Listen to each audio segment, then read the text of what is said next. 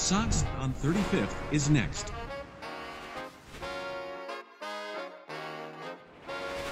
Doors open on the left. Good morning, good afternoon, and good evening, White Sox fans, and welcome to episode 32 of the Sox on 35th podcast. If you're wondering why Duke Coughlin's voice sounds a little bit more high-pitched than usual, it's because I'm Jordan Lazowski, and I'll be your host on this episode. Duke is out this week due to, I assume, mourning over the state of the Chicago Bears. Aren't we all, though? As always, Nik Gaur is here to break down the latest in White Sox Nation, and this week we are joined by two special guests, the first being Sox on 35th Senior Contributor Tim Moran. Gents, before we go any further, how are we feeling with just 6 games left to watch? I shouldn't be that excited, but I am. Yeah, no, it's weird. I mean, I haven't been to a game in probably a month and a half, but I'm going to one of the Padres games just because, like, why not? It's baseball.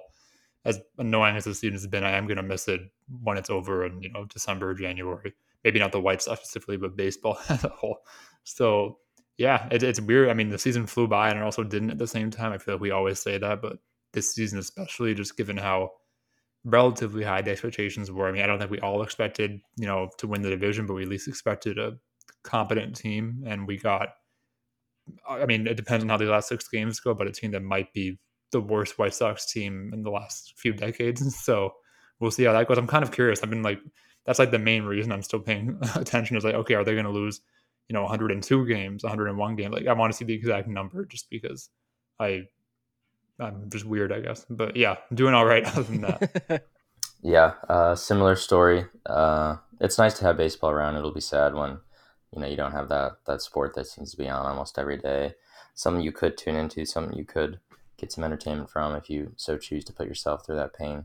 But yes, an interesting storyline there. We'll see, how ugly that final record looks. And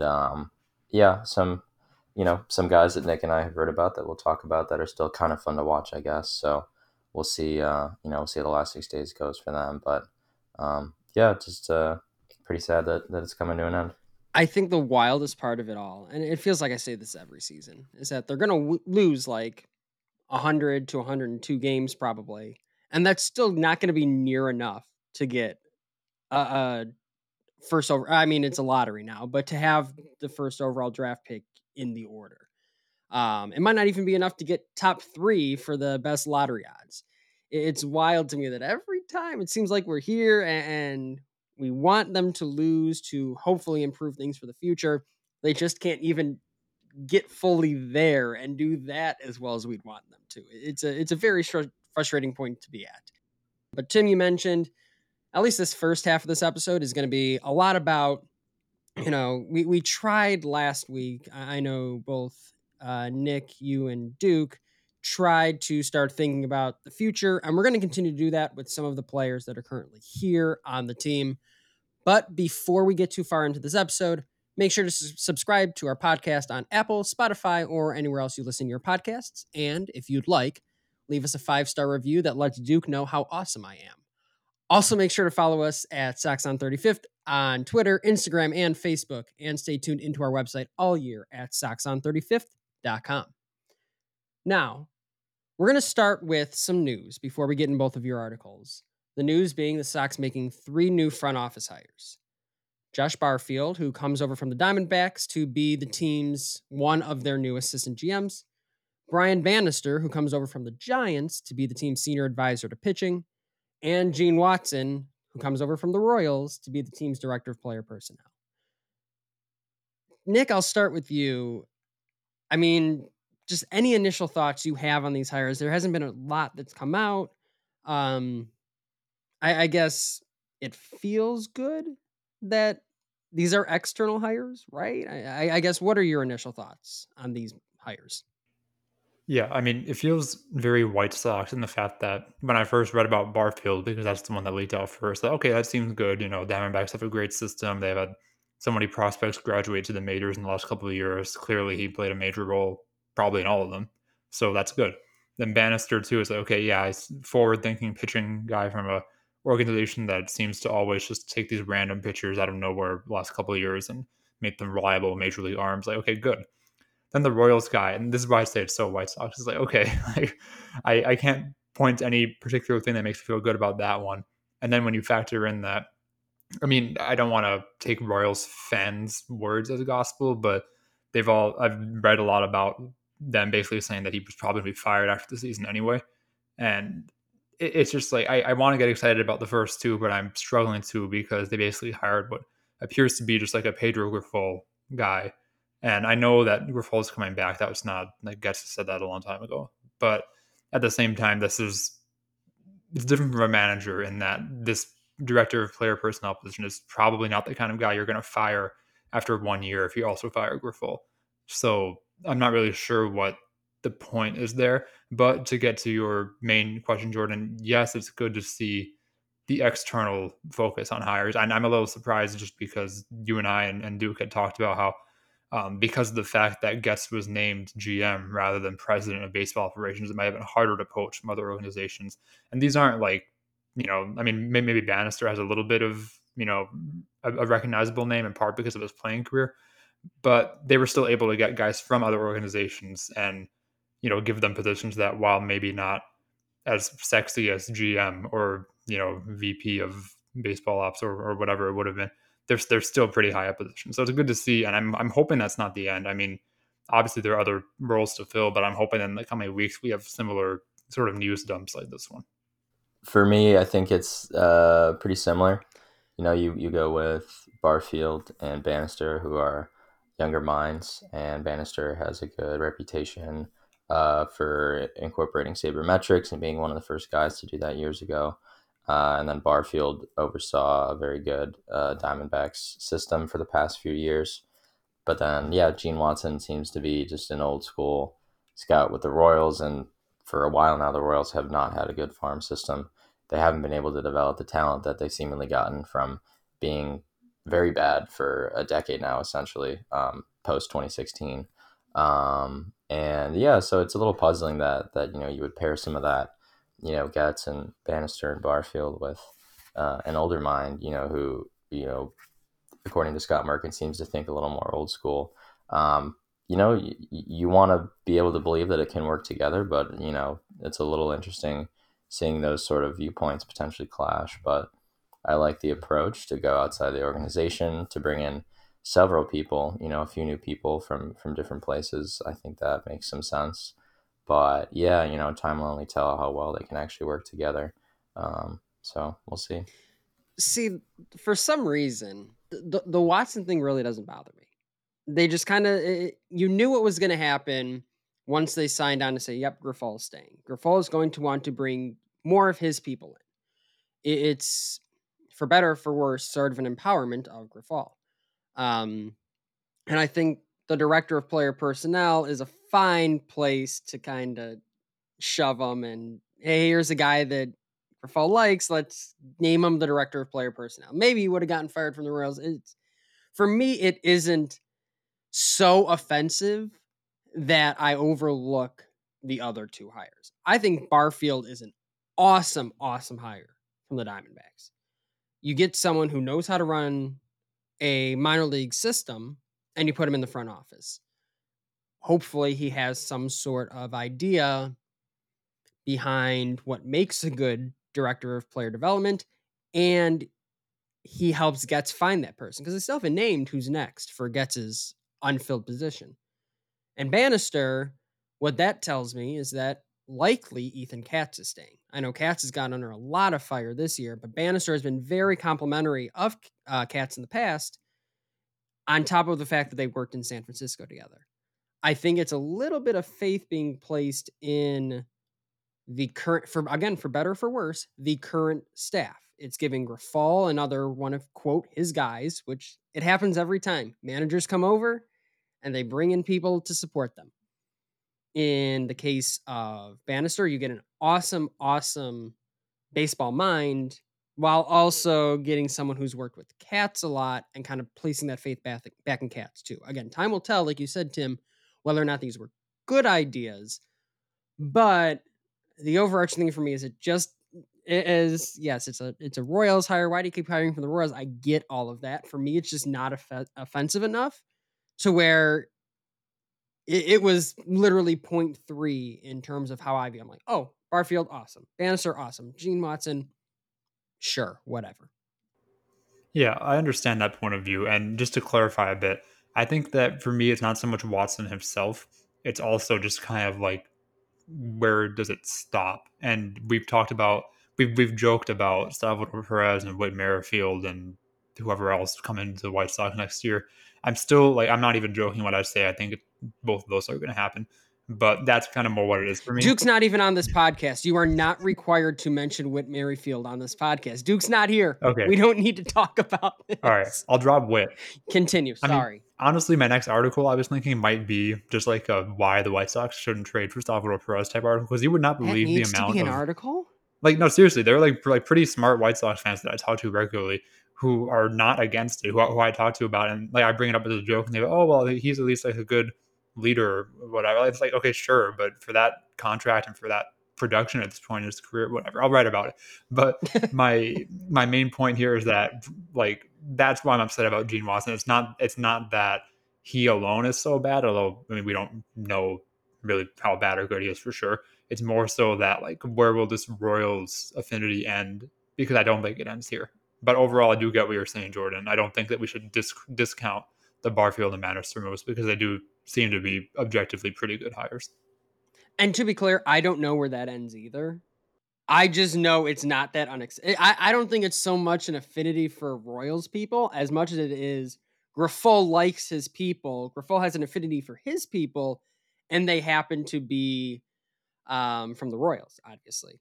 I think that will spell a longer term vision of, questioning should Getz have been empowering a manager who really hasn't proven much yet, as much as he has. I think that will end up being the larger question surrounding this. Good baseball mind. We've said this a ton. Good baseball minds can come from bad organizations. I totally get the whole Royals thing, though. It's just not that unexpected for me because it's empowering a manager who came from Kansas City. That's where it stems from. It seems almost as if Getz is already potentially a little bit handcuffed with the situation. I don't know how much he feels for Grifol, but it seems like there's pressure to surround him with some of these guys that he wants. And you understand that sentiment, from the perspective that he is coming back, and you do want to be on the same page with him.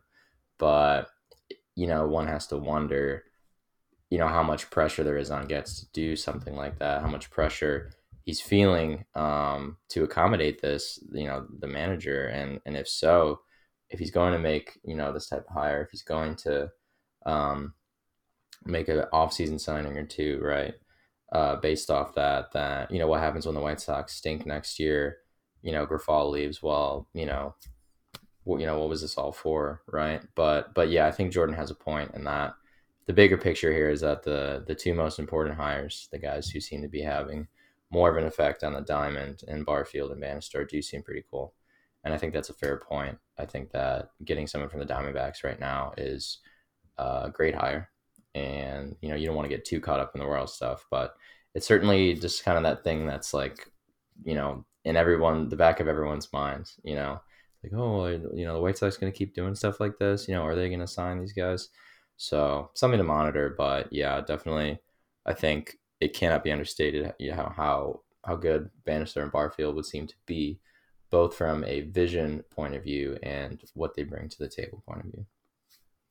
I think in terms of what a vision looks like for Chris Getz, I think these first few years will ultimately be decided by, I think we're all kind of talking about it.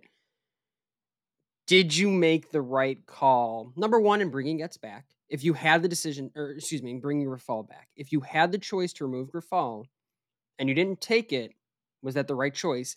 And if you didn't have the choice, and let's just say Reinsdorf said, nope, we have to keep Grifol, then you have to wonder, are you correct in your choice to place as much faith in him, place as much empowerment into his hands to make these sort of hires, to bring it? Let's see what he brings in this offseason. I'm not even going to, they who shall not be named. What ends up happening this offseason. And we'll say a lot about how much Grifol is empowered. And for better or for worse, Getz will eventually have to answer to that. But that is still far, far down the line, still things to come. Hopefully some very good things coming from that. I do want to take a look at some of the play on the field, things more in the here and now as we come towards the end of the season, because both of you wrote really, really good articles recently that kind of complemented each other, which is why I think it was perfect that you're both on this episode in terms of how some key players have performed, both positively and negatively, what that may mean moving forward, and the confidence you might place in these players moving forward. Tim, I'll start with you. Talk us through your thoughts in developing your article of taking a look at these core guys and saying, hey, how confident am I in these guys? Or how confident should we be as fans? Right. Yeah, you know, it really came from the perspective of with how crappy the season has gone, you know, a lot of fans, including myself, have not been checking into the games. You know, maybe looking at a few box scores, maybe watching a few innings here and there. But the fact of the matter is, they do still matter, right? And if you want the White Sox to be good in 2025, then some of that does need to come from people who are on the team right now, looking at the contracts that they have and the fact that of these core pieces, they're all pretty much expected to be here in 2025, with the exception of Anderson. So I did not write about Anderson, but Moncada, Robert Jimenez, Kopech, Cease, you know, these guys, you know, we're going to need them unless you want to construct an entirely new team by 2025. And so, you know, you look into it, and unfortunately, it hasn't been going great. There's some bright spots, right? So Moncada's been better. It hasn't been the most amazing second half in the whole world, but it was big progress for him, right? So he's up to a 0.9 Fangraphs wins above replacement, at least at the timing of the article, and a 95 WRC plus. I think that might have gone down in the past couple of days. I think he had a couple 0 for 3s, 0 for 4s, but you know, it's something.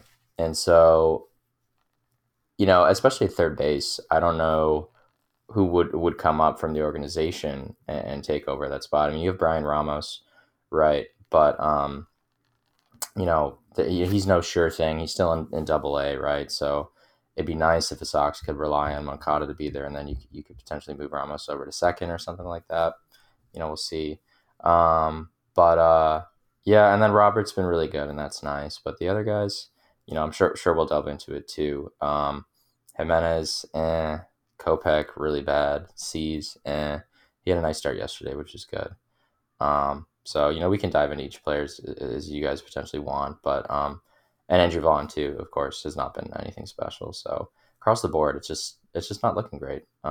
So that's tough. It's the icing on the cake. You know, your choice to not include Tim Anderson kind of goes along with the crap I meant to give Nick earlier, but certainly after editing last week's podcast, I was shocked with how easily you guys came across with the notion that you would bring Anderson back. That is fodder for a later episode. I want to get to your thoughts, Nick, because you mentioned 3 of the same players that Tim did in his article regarding sort of the confidence levels. And you looked at it from the perspective of, hey, here are some good things. Here are some not so good things. I guess my biggest question for you is why these 3 specific callouts in terms of looking towards the developments for next season? Yeah, I mean, really, it's more just from the White Sox games that I've been watching over the last couple of months, I feel like people aren't really watching, which is fine. I'm not blaming, nor am I pretending like I watch every single game anymore. But there are still some trends that I felt like that I've kind of developed over that time that aren't being talked about as much as maybe they should or they would be if the White Sox were more popular right now. So that's kind of why I wrote it. And yeah, it did end up complimenting Tim's pretty nicely, just in that I was talking more about stuff that has occurred over the last typically month or two specifically.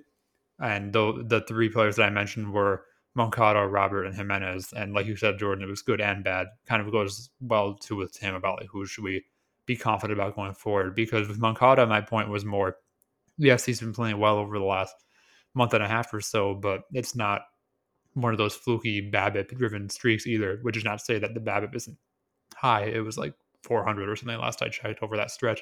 But the underlying metrics were still very good too in terms of how hard he's hitting the ball and how he cut down on the strikeouts. The only problem is that he isn't walking as much as usual, but when he has the uptick in home runs, you can live with that. So that was kind of my point there. I think some people were just writing it off as like, oh, he has these hot streaks all the time. But this one I thought was actually legit. And I think it's really just that he's healthy now. And to kind of go back to Tim's point, or what Tim was talking about more, it's when you talk about whether you can trust Moncada going forward, it really, to me, comes down to not can you trust him as a player, but rather can you trust him to be healthy? Because when he's healthy and on the field, he's pretty good. It's just a matter of him either being off the field or sometimes he'll have like a few weeks here and there where he's playing in the games, but he's clearly not himself. And at that point, I don't even know why he's playing because he's not really providing any value. So that was one thing. And then the other two were a lot quicker, really, just for Eloy Jimenez. It was that he has been surprisingly bad the last couple of months in particular. So his overall season has just been like fine at best. And for a DH, probably not very good. So that was really what I was going at there. And then for Robert, it was just that because of how bad he was in the last few weeks of April, I feel like he has this sort of stigma around him that he's this inconsistent player. And while I don't know if I would call him consistent necessarily, I don't think inconsistent is accurate either. And I kind of just went through and showed that his OPS every month is above 800, aside from April and September. And of course, September is currently happening, so who knows how that'll end. So I wouldn't say that he's inconsistent, just more so that he'll have like a week here and there where he's striking out all the time. But that's okay because the overall ebbs and flows are still very high. And it's not even the argument I would make earlier where I'd say, oh, at the end of the season, his numbers will be good. It's more so that even month to month, his numbers are good. It's just that he'll have an 800 OPS one month and an 1100 OPS the next month. And it's like, well, those are both very good. So it's hard to nitpick there. So for him, it's really just about kind of like with Moncada, can he stay healthy? Because even when Robert is not 100%, he still kind of provides more value than Moncada just with playing center field and, running into a home run even when he's not right.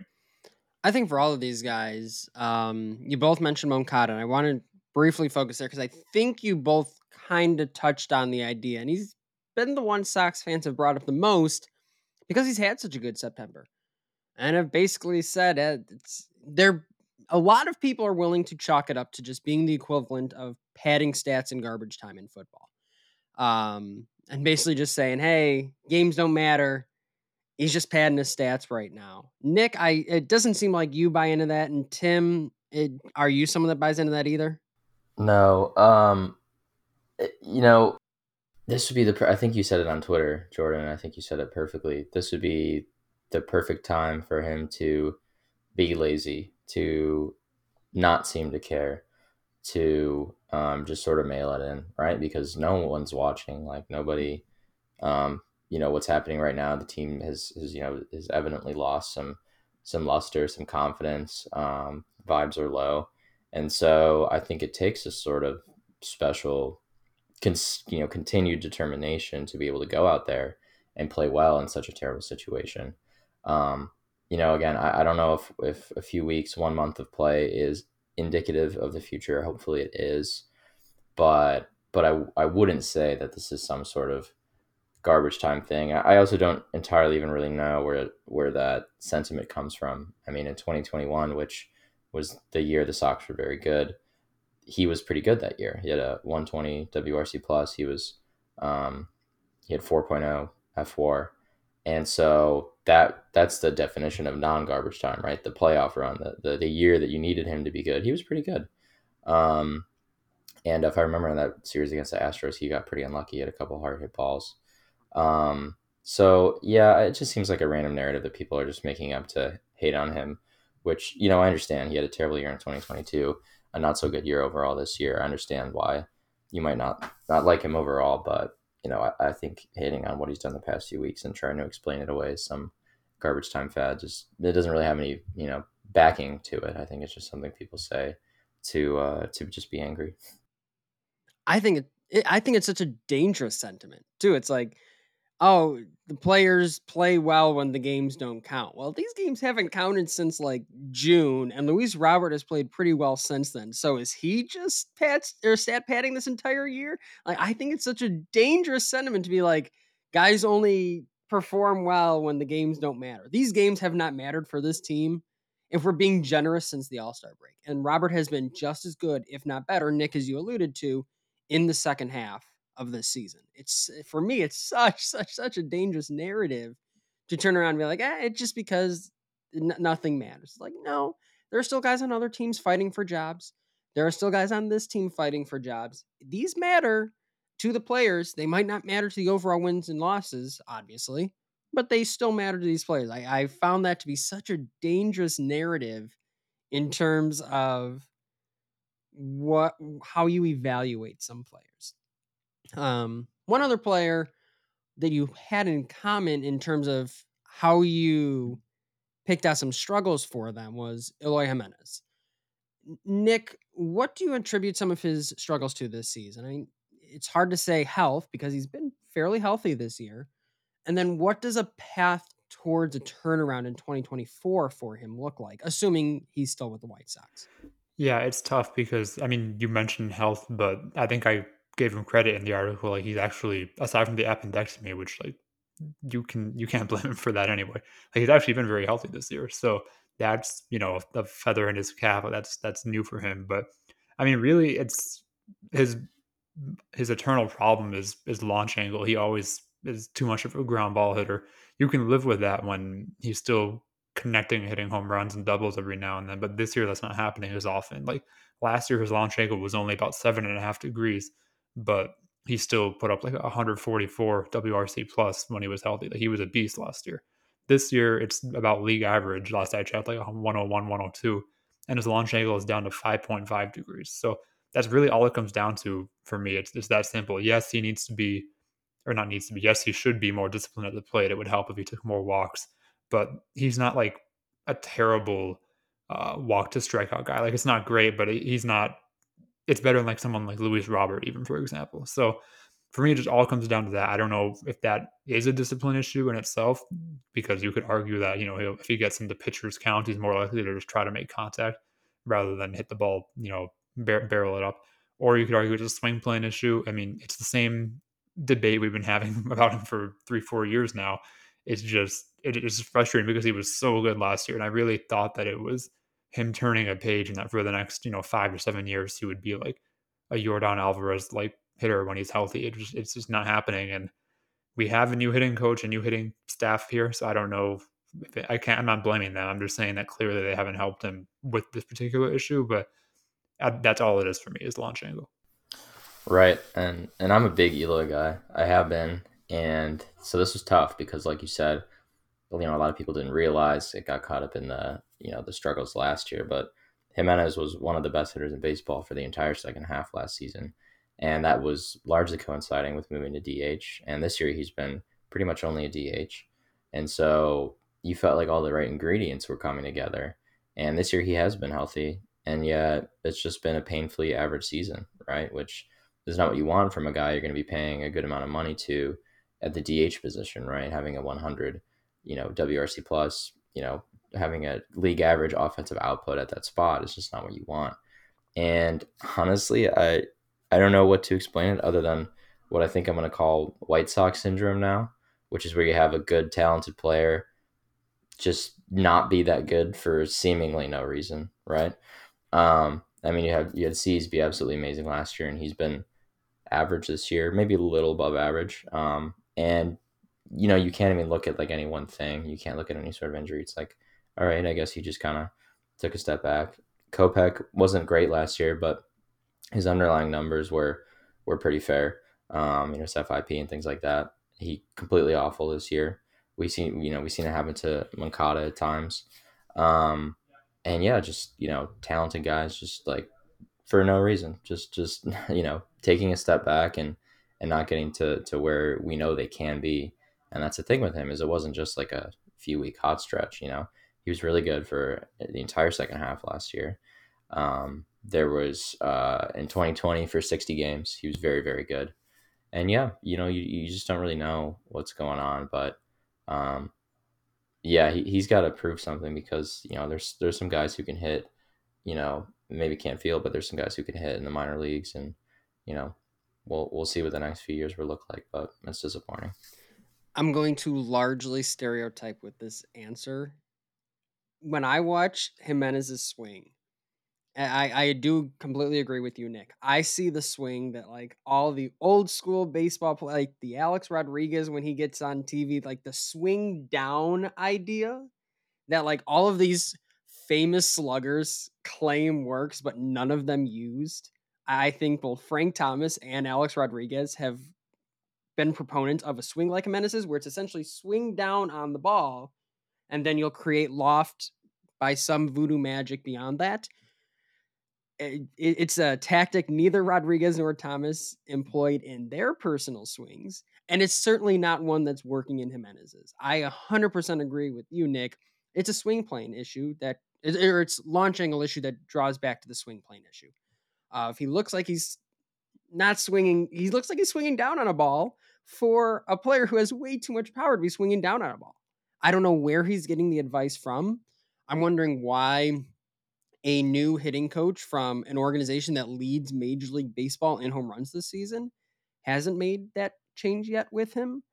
I think he was the first candidate. I think if you looked through this roster of, hey, someone with an outside perspective coming in and maybe making a change to a player, I think he was number one for me because I thought it's been such a clear issue and it still persists, and it's that same sort of swing down on the ball, and you're going to create loft by doing that. I don't know how that magic works, but it's clearly not working in Jimenez's case. And if whoever taps into that, whether it's the White Sox or it's a team that he gets traded to this offseason, if the White Sox explore that route, is going to be very, very happy that they unlock that because it's there. It's just incredibly frustrating. I think you both kind of said the path of the turnaround is hitting like he has previously. If you can't get to that point, you're going to be left looking for a new DH because 100 WRC plus out of a DH, especially in the American League, is just not going to work. On the flip side of all of this, we have someone like Luis Robert, who's the last player I want to touch on with you. Tim, is there another level to Luis Robert's game, first and foremost? And secondly, given the White Sox syndrome that you mentioned, what does he have to do to repeat or come close to repeating his 2023 season next year? And are there concerns for you that, it doesn't seem like any White Sox player has put together multiple strong seasons in a row? Is there concern for you that Robert may just be the next victim in this case? I know I'm playing devil's advocate, but I think it's at least worthy of a question. There is, but only because I've become accustomed to pain and suffering with the White Sox. So I have to leave room for that, right? I can't sit here and say with 100% certainty that, something's going to go well, something's going to go according to plan. But as Nick mentioned, in any realistic scenario, he's been very consistent this year. And his floor as a hitter is just so high because of his swing, the fact that he's generating a lot of these pulled fly balls that turn into home runs. It seems like his floor is so high that even with such an awful walk rate, that there's no reason he can't at least get to an 850 or, we'll say at least 830 OPS every year, pair that with good defense. And that's a really good player in center field. So I'll say it's possible only because I feel like I'm obligated to. But yeah, I think it's been a consistent year, and I would expect him to have another very good year as long as he stays healthy. That's another thing, is he stayed healthy this year. I think it was Scott Merkin said something about Robert had a goal to play 150 games, and he's on track to do so right now. He's almost there. And so, yeah, because he has the right idea at the plate of hitting balls hard, doing the right swing and pulling them to left field and generating a lot of home runs that way, I think he should be good. And then the question of it in terms of if he can unlock another level, he certainly can. I mean, you see that walk rate, and it's like, well, if this guy could be a little more patient at the plate, I mean, you could have a generational superstar on your hands, right there. This has been a star season, right? A top 10 season, but that next level is there because of the way he does hit the ball when he makes contact. And if he can just make contact at the right times, take walks at the other times, he absolutely has that level. He hasn't shown us that. It's not like in the second half or anything he started to walk more. I think it's actually been less. But, it's something that I'm sure anybody looking at his game and this coaching staff will say, hey, this is the one thing you can improve. Let's do our best to improve that this offseason. I mean, it feels like it's the last frontier with him. might as well just put all your efforts into that, see if you can get anything out of it. Guys have made that type of change before. He's 26, so he's getting a little older, but it's not too old, I would say, to make that type of change. So it's possible. Don't know how realistic it is, but it's there for the taking. Yeah, I think for sure play discipline is one area where he could improve. And I also, in terms of just whether he has another level to his game, we kind of saw that in 2021 when he came back after his injury in August and September, just in the sense that, no, he wasn't walking, but he was kind of his current Luis Robert, where he was playing great defense and hitting home runs, but he also was hitting like 320.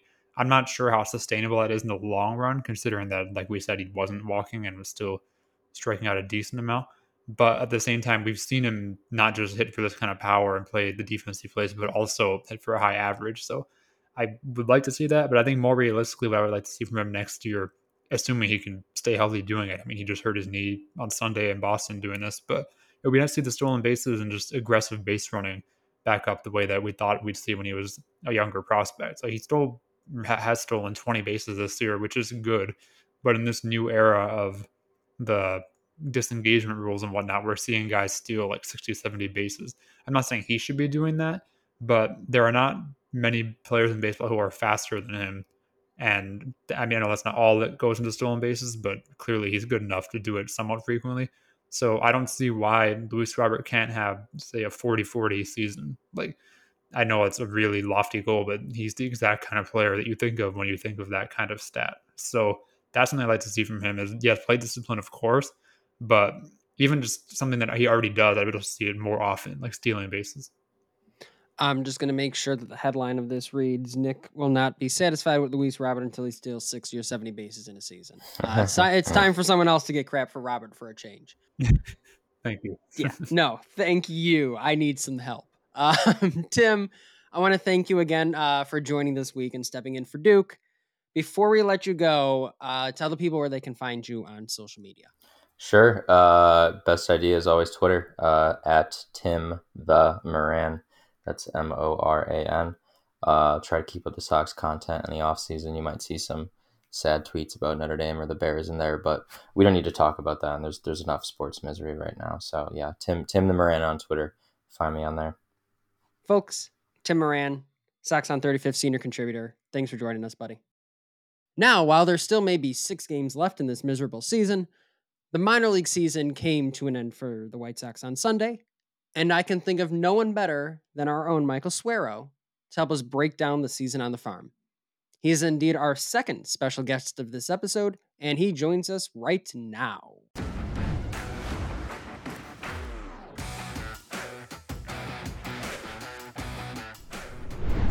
Joining us now is our minor league expert, Michael Suareo, to discuss all things White Sox farm system. Michael, how are you, buddy? I'm doing all right, Jordan. Baseball season's been a bummer, so I'm thrilled to be in football season now. If you're following me on Twitter, you probably know I'm a huge Packers fan, so it's been good for me these past couple weeks. It's good to know that Aaron Rodgers signed over ownership to a competent quarterback for the Chicago Bears. So I'm doing all right over here, bud. Sunday was just so miserable for watch. I've said it before, football does not bother me that much, but just watching the Bears game today was miserable. And then I saw the Packers highlights mid game, and it's like, this is not good if you're a diehard Bears fan. I feel bad for those guys. I made fun of Duke at the top of the episode. I feel bad for him. But that is not what we are here to talk about. Thankfully, what we are here to talk about is the end of the minor league season for the White Sox. It came to a close on Sunday with a victory, which is a very nice thing. However, it was one of few for the organization as a whole this year. Obviously, you don't want to read too much into wins and losses in terms of the minor league system. But if you look at it, the Dash and Cannonballers finished around 500, I believe, just a game or two over. The Barons and Knights took after their major league affiliate in terms of win-loss record. As a whole, stepping back from all of that, how do you assess this season for the White Sox system relative to both previous seasons, as well as expectations from you or from the organization as a whole for 2023? Yeah, I mean, you hit it on the head. Like, we shouldn't be taking wins and losses too much into account for minor league baseball because, I mean, we're really looking at a lot of times specific players' development. And, sometimes, these minor league teams as a whole may not be super strong, but they will have a couple players that you are keeping an eye on that actually have a shot to make, the major league team at some point. But overall, I mean, though it's the White Sox season hasn't been a huge success, but this minor league season, to me, I think has been a big success for the White Sox. I think you can't look at the progress they've made and not say that they're at least trending upwards in terms of their farm system this year. I mean, just look at where we were coming into the season. We had one top 100 prospect in Colson Montgomery, and we were widely regarded as having one of the bottom or 5 worst farm systems in the league. And since then, we've had some positive developments, and we have bolstered our farm system, due to the lack of success at the major league level and selling at the deadline. But because of that, our farm system's probably it's not top 10 or anything, but it's closer to middle of the pack, which is a massive upgrade for where we were at, before the season started and early on in the season. We've had good developments from specific players. We brought in some new talent that's really, rejuvenated the system. So, I mean, it's trending upwards, and I'm really excited about where our system's at right now. So, Michael, of course, we all know about, like Colson Montgomery and Noah Schultz type players, but I was just curious if you could hit on a few standout performers this year that maybe haven't gotten the recognition they deserve, whether that's someone who's knocking on the door of the major leagues or even people in the lower levels. Yeah. So, first and foremost, and I've talked about him on the podcast before. Nick, I know you're a big fan of him, but Wilfred Veras to me is one of the biggest bright spots of this farm system. It's a real, testament to the player development that the White Sox have worked on this season. I mean, he's had a fantastic 2023 season. He was hitting well in high A as a 20-year-old, which is, still young for that level. But he was hitting so well that they called him up to Double A, and he actually got better as the season went on, which is crazy to me. Like, he's already young for the level he was at. He gets promoted. He's even younger for the level he's at, and he actually performs even better in a more pitcher-friendly environment too. So just all the factors there, like Wilfred Veras' season has been, I think, a fantastic development. He's shown good bat-to-ball skills. He's still working on tapping into his raw power, but it's starting to show up a little bit more. And when he connects on the ball, it is going to go far. So it's real exciting to see when he really connects with the ball. He's still a little too aggressive at the plate, so that's something that he still has to work on. But overall, what he's done at the plate has just been fantastic. And then defensively, this is a guy who he didn't really have a position this time last year. He was going a little bit back and forth between first base and third base, wasn't really showing any signs of life at either, and he was looking more like a DH prospect. Over the offseason, the White Sox decided to give him a shot in the outfield, and he works on his craft out there. And he's not going to win any Gold Gloves out there, but he looks like he can at least handle a corner outfield spot now. So that is just another huge development for him. You really have to give him credit for the work that he's put in, and he's one of, if not my MVP of this minor league season. For the White Sox, partially because the top prospects were injured for a lot of the season, but his full season's worth of work, it was just, I think, fantastic. And then if you want to touch on another one, Terrell Tatum is another one who I think deserves a lot of recognition for what he's done this season. He had a fantastic stint in high A Winston-Salem. He was a little older for the level. He's about 24, so it was to be expected that he was gonna hit well against that level of pitching. But still, I mean, he walked over 20% of the time. He stole over 30 bases in like half a season down there, and just looked fantastic. And then he got called up to Double A, where his bat to ball skills do need a little bit of work. He does swing and miss a little bit, and you could tell that Double-A pitching was a little more of a challenge for him. But overall, he still had success at that level. Still had a 15% walk rate.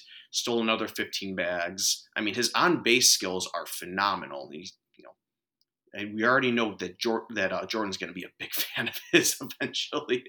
I've been thinking that the entire time you've been talking here, Michael. I was like, I found my new guy. Awesome. I'm sure that was music to your ears. I mean, with his speed, like, it's great that he gets on base too, because he makes an impact on the base paths. He's also very good defensively. He could, at the very least, he could be a fourth outfielder at the MLB level. So, those two, I think, are my biggest positives developmentally coming from this season. I think both Varys and Tatum have shown a lot this year, and, they're definitely putting themselves in the future plans for the White Sox. Yeah, nearly 50 stolen bases for Tatum. So he's only 10 away from being successful in terms of Nik Gaur's evaluation. Those who listen to the first half of this podcast know exactly what I'm talking about. You're really going to make that a thing now? An offhand comment? Yes, I am going to make it a thing. You're in trouble. I'm going to be sort of the bad news guy, I guess. On the other side of things, there are always going to be guys that had high expectations for that you didn't exactly reach, or you're really concerned about their futures in the system. Are there any of those guys who had those types of years for the White Sox, guys that you're really going to need to see bounce backs from next season to cement any sort of potential future with the club? Yeah, I mean, like I said, it's been a good season, but we did have a couple of those as well. First of all, Sean Burke, I think, is a guy that we all had some decent expectations for coming into the season. MLB Pipeline had him as one of our top 5 prospects coming into the season. He made it all the way to AAA in his first minor league season after getting drafted. I think a lot of people thought that he's a guy that we could potentially see pitch some meaningful innings at the major league level this year. Fortunately, he wasn't able to log a ton of innings this year because of some injuries. And when he was on the mound, his, control was just out of whack. I think he averaged over like 6.5 walks per 9 innings. It was, not a great look for him when he was on the mound. He's still a talented pitcher, and there's a reason he was a 3rd round pick. There's a reason that he moved through the system so quickly. So, getting healthy for the 2024 season, I think he could definitely bounce back, but we're definitely going to need to see him not only stay on the mound, but be more effective when he is on the mound next year. And then one more guy that I'll touch on right now is a guy that a lot of talent evaluators thought was going to have a lot more success early on. Granted, he's only in the complex leagues, but Eric Hernandez, a lot of people remember him. He was the 2nd highest rated international prospect in 2022 after Oscar Colas that we signed. We signed him for about $1 million signing bonus, and he'd even gotten some comparisons to Juan Soto in terms of his hitting ability. And while those were always lofty expectations, he was viewed as a guy who could be a plus hitter throughout the minor league levels and develop into a starting caliber outfielder eventually. Unfortunately, that just really has not happened. I mean, this year has been kind of a train wreck for him. He's hit, his batting average was in the 100s. I think his OPS was below 500. I know he was able to draw a decent amount of walks, so he was able to get on base somewhat, but the hit tool just has not been as advertised. And from a lot of scouting evaluators don't think that he's going to be anything more than a decent left fielder, maybe, because he doesn't have the strongest arm. He's got some range, but he's probably going to be, relegated to left field duties. So if that's where he's going to end up long term, then he really needs to improve with his bat. So unfortunately, he's someone that's going to need to turn things around. Now, he's only 18 years old, so there's plenty of time for him to turn things around. There's plenty of, high upside international prospects that started out slow and then eventually turned their careers around. So I'm not going to, write him off just yet, but I think next year is going to be a big year for him in terms of staying relevant within the White Sox system. It's funny when we talk minor league guys, when you have this whole long spiel about a player like Hernandez, and you're like, but he's also only 18. It's the state of Major League Baseball in terms of sort of the farm systems is wild to me at times, and I think that's a great Mhm. reminder of it. It's like, yeah, he's down here, but he's 18. It's probably okay for now. Like you mentioned, it's like it's such a weird state of minor league baseball. It really is. And every player has a different timeline too, so you can never just write someone off right away. I mean, we have guys this year that have broken out and who spent the first couple of seasons just really struggling. Every team has those guys, so it's just not something to get too worried about yet, but it is something that we do have to monitor. Now, the White Sox will have the opportunity to take an extended look at some of their guys. The minor league season isn't technically over just yet for some players. Mhm. That is where the Arizona Fall League comes into play, where teams send some of their either top prospects or guys they want to see a little bit more throughout the season for the months of October and part of November. The White Sox sending 8 players to the Arizona Fall League this year, including some of our favorites, Colson Montgomery, Brian Ramos, everybody's favorite Jake Eater, who I feel horribly for. Just as a quick aside, Michael, give us a rundown of what you're hoping to see for the White Sox players who are involved in the AFL throughout this AFL season. Yeah, well, first of all, I feel just as bad for Jake Eater. He is in a terrible spot right now. I mean, he's coming off a long-term injury. Really, this year is not meant for him to produce results. It's just meant for him to get innings under his belt. And every time Jake Berger hits a home run for the Marlins, I see 20 tweets talk about, oh, well, Jake Eater's got a 6 ERA right now. Like, give it some time, please, everyone. But to your actual question, sorry, I just had to get that out of my system. To your actual question, and actually kind of goes along with what I just said about Jake Eater. For a lot of these guys, the Arizona Fall League is really just to log more play time. I mean, look at the top guys that we're sending to the Fall League. You got, like you said, Colson Montgomery, Brian Ramos. Both those guys are guys who started the season injured and missed significant time of the season to start out the year. Jake Eater's another one. He missed a significant portion of the 2023 minor league season to start out because he was recovering from Tommy John surgery, had another injury that delayed his start. So really, that's what I'm looking for the AFL, for at least those guys, is just getting time under their belt. They're there because they did not get a full season's worth of playtime, and this is to kind of make up for that. Now, if we want to dig a little deeper, Colson Montgomery, for one, we all know Colson Montgomery is an elite prospect. Everyone who pays any attention to minor league baseball knows he's one of the top 20 prospects in all of baseball. I mean, he didn't light the world on fire in Double-A, so I'd like to see him, make some more consistent contact. His batting average was only about 240 in Double-A. I mean, he still had over 800 OPS, so it was perfectly fine, and he's walking at elite rates. But I'd like to see him, connect a little more, and he also just hasn't shown the power that he's capable of. So, I mean, that'd be nice if we saw some of that, but I'm not overly concerned about that for him in the Fall League. Jake Eater, again, same thing. I just want to see him pitch. I just want him to log some innings so that he can to help him get ready for the 2024 season when I'm actually going to be paying attention to his results. And Brian Ramos is another one. I'm not overly concerned with how he produces, although I will say for Ramos, he's a guy who a lot of White Sox fans get upset that he isn't considered more for top 100 lists.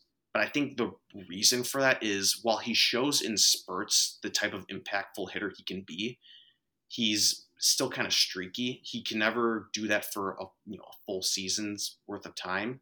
His WRC plus, for a 2-week stretch could be 160, but overall it's always just a tick above 100. So he's still being an above average hitter, but he shows more in spurts than he does consistently how impactful he can be. So I'd like to see him put together a full stretch in the Arizona Fall League of the type of hitter he can be.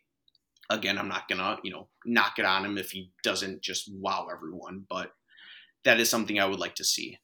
And then just one more guy I wanted to mention for this is Josimir Cousin, who he's another guy who he's probably just there to get more innings, but he's probably not a name that a lot of Sox fans are familiar with. So we picked him up in April or May, and he was actually signed out of Cuba. Or he's never pitched with any affiliate in the MLB, but he wasn't technically an international signing because he was too old to technically qualify for like the international signing pool. So we signed him to just a regular minor league free agent contract. And he, in his first season with us, he only made 15 starts, but he got all the way up to Double-A. And he's a guy that the White Sox could be potentially looking at in the near future as some starting pitching depth. So he's a guy that I'm curious to watch a little bit more because, again, he's not a guy that a lot of fans are going to be familiar with, but I wouldn't be shocked if he's a surprise call-up that we see potentially next year. I mean, he's already 25 years old. He made his debut in Double-A this year. I wouldn't be surprised if he started out in Triple-A next year. So he's just another one to keep an eye on going forward because he is a guy that we could potentially see at the major league level relatively soon. Yeah, it will be very interesting to watch that. Just because one thing with the Arizona Fall League is there's so many talented players in the roster. So I'm always curious just to see how the playing time shakes out. And some guys have really good stretches in the Fall League and they shoot up the boards, and others don't. But at the end of the day, I think you put it best when you say it's really just about the reps and getting the experience for all of these guys. So yeah, we'll be looking for that for sure. And just one more question for you, Michael, before we let you go, is we're curious. We talk a lot about on this podcast about the front office, including on this episode, we talked about the new hires like Josh Barfield from the Diamondbacks. So when you talk more about the minor league side of things, we were wondering who you would see as a good fit for the next farm director for the White Sox. Yeah. So one name that I'm actually keeping my eye on is a guy that has direct connections to Barfield, and that's Matt Grabowski. He's actually the assistant director of player development for the Diamondbacks. So he worked right under Barfield with the Diamondbacks. I like what that team has done in terms of player development. I mean, they developed Corbin Carroll. I think that's all you need to know about that front office. I mean, he's one of the most dynamic players in baseball right now, shooing for Rookie of the Year. They've done some good work with other prospects as well. And he's just a guy that has a direct connection to Barfield. So, I mean, he might get an offer to take Barfield's old spot with as the head of the farm system for the Diamondbacks. But I would not be surprised if they were pushing to bring him over to the White Sox as well.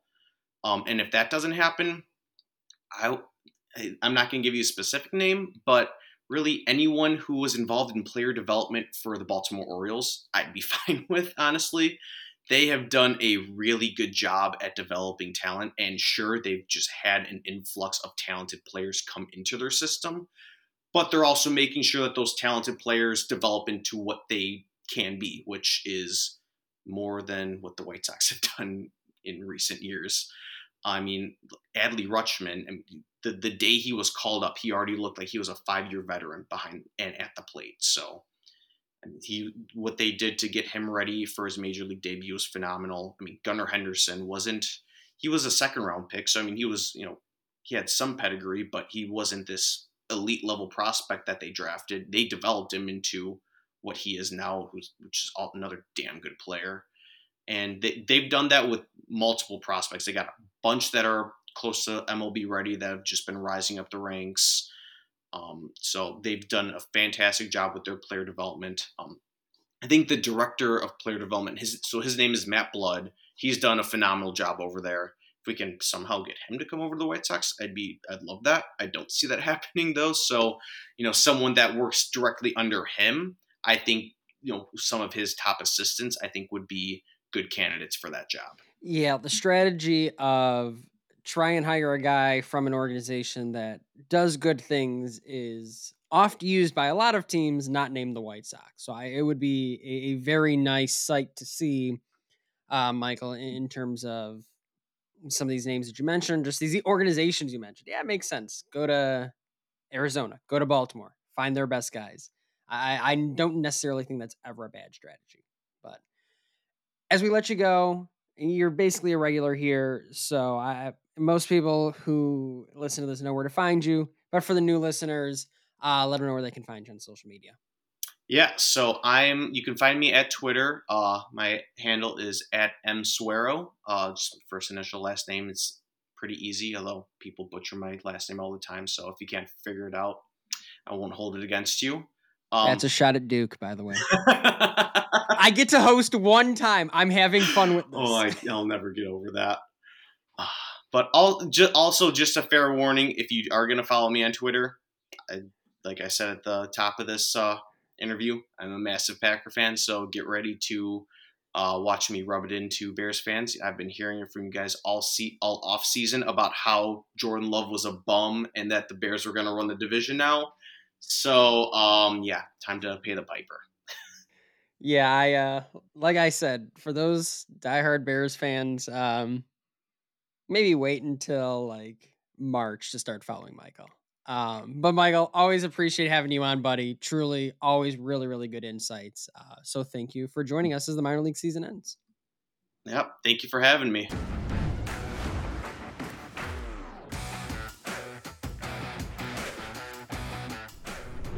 Well, folks, that's going to do it for episode 32 of the Sox on 35th podcast. I want to thank both Tim Moran and Michael Suareo for joining us this week to break down the team. They really do provide some awesome insights, so please make sure to follow them on social media. As we close out, make sure to subscribe to our podcast on Apple, Spotify, or anywhere else you listen to your podcast. And if you'd like, leave a 5-star review and tell Joe Binder that I deserve a raise. Also, make sure to follow us at Sox on 35th on Twitter, Instagram, and Facebook, and stay tuned into our website all year at soxon35th.com. For Nik Gaur, this is Jordan Lazowski signing off for now. We'll be back next week to cover the final week of 2023 baseball for the Chicago White Sox. And for those in Chicago, I know you'll be back to listen next week.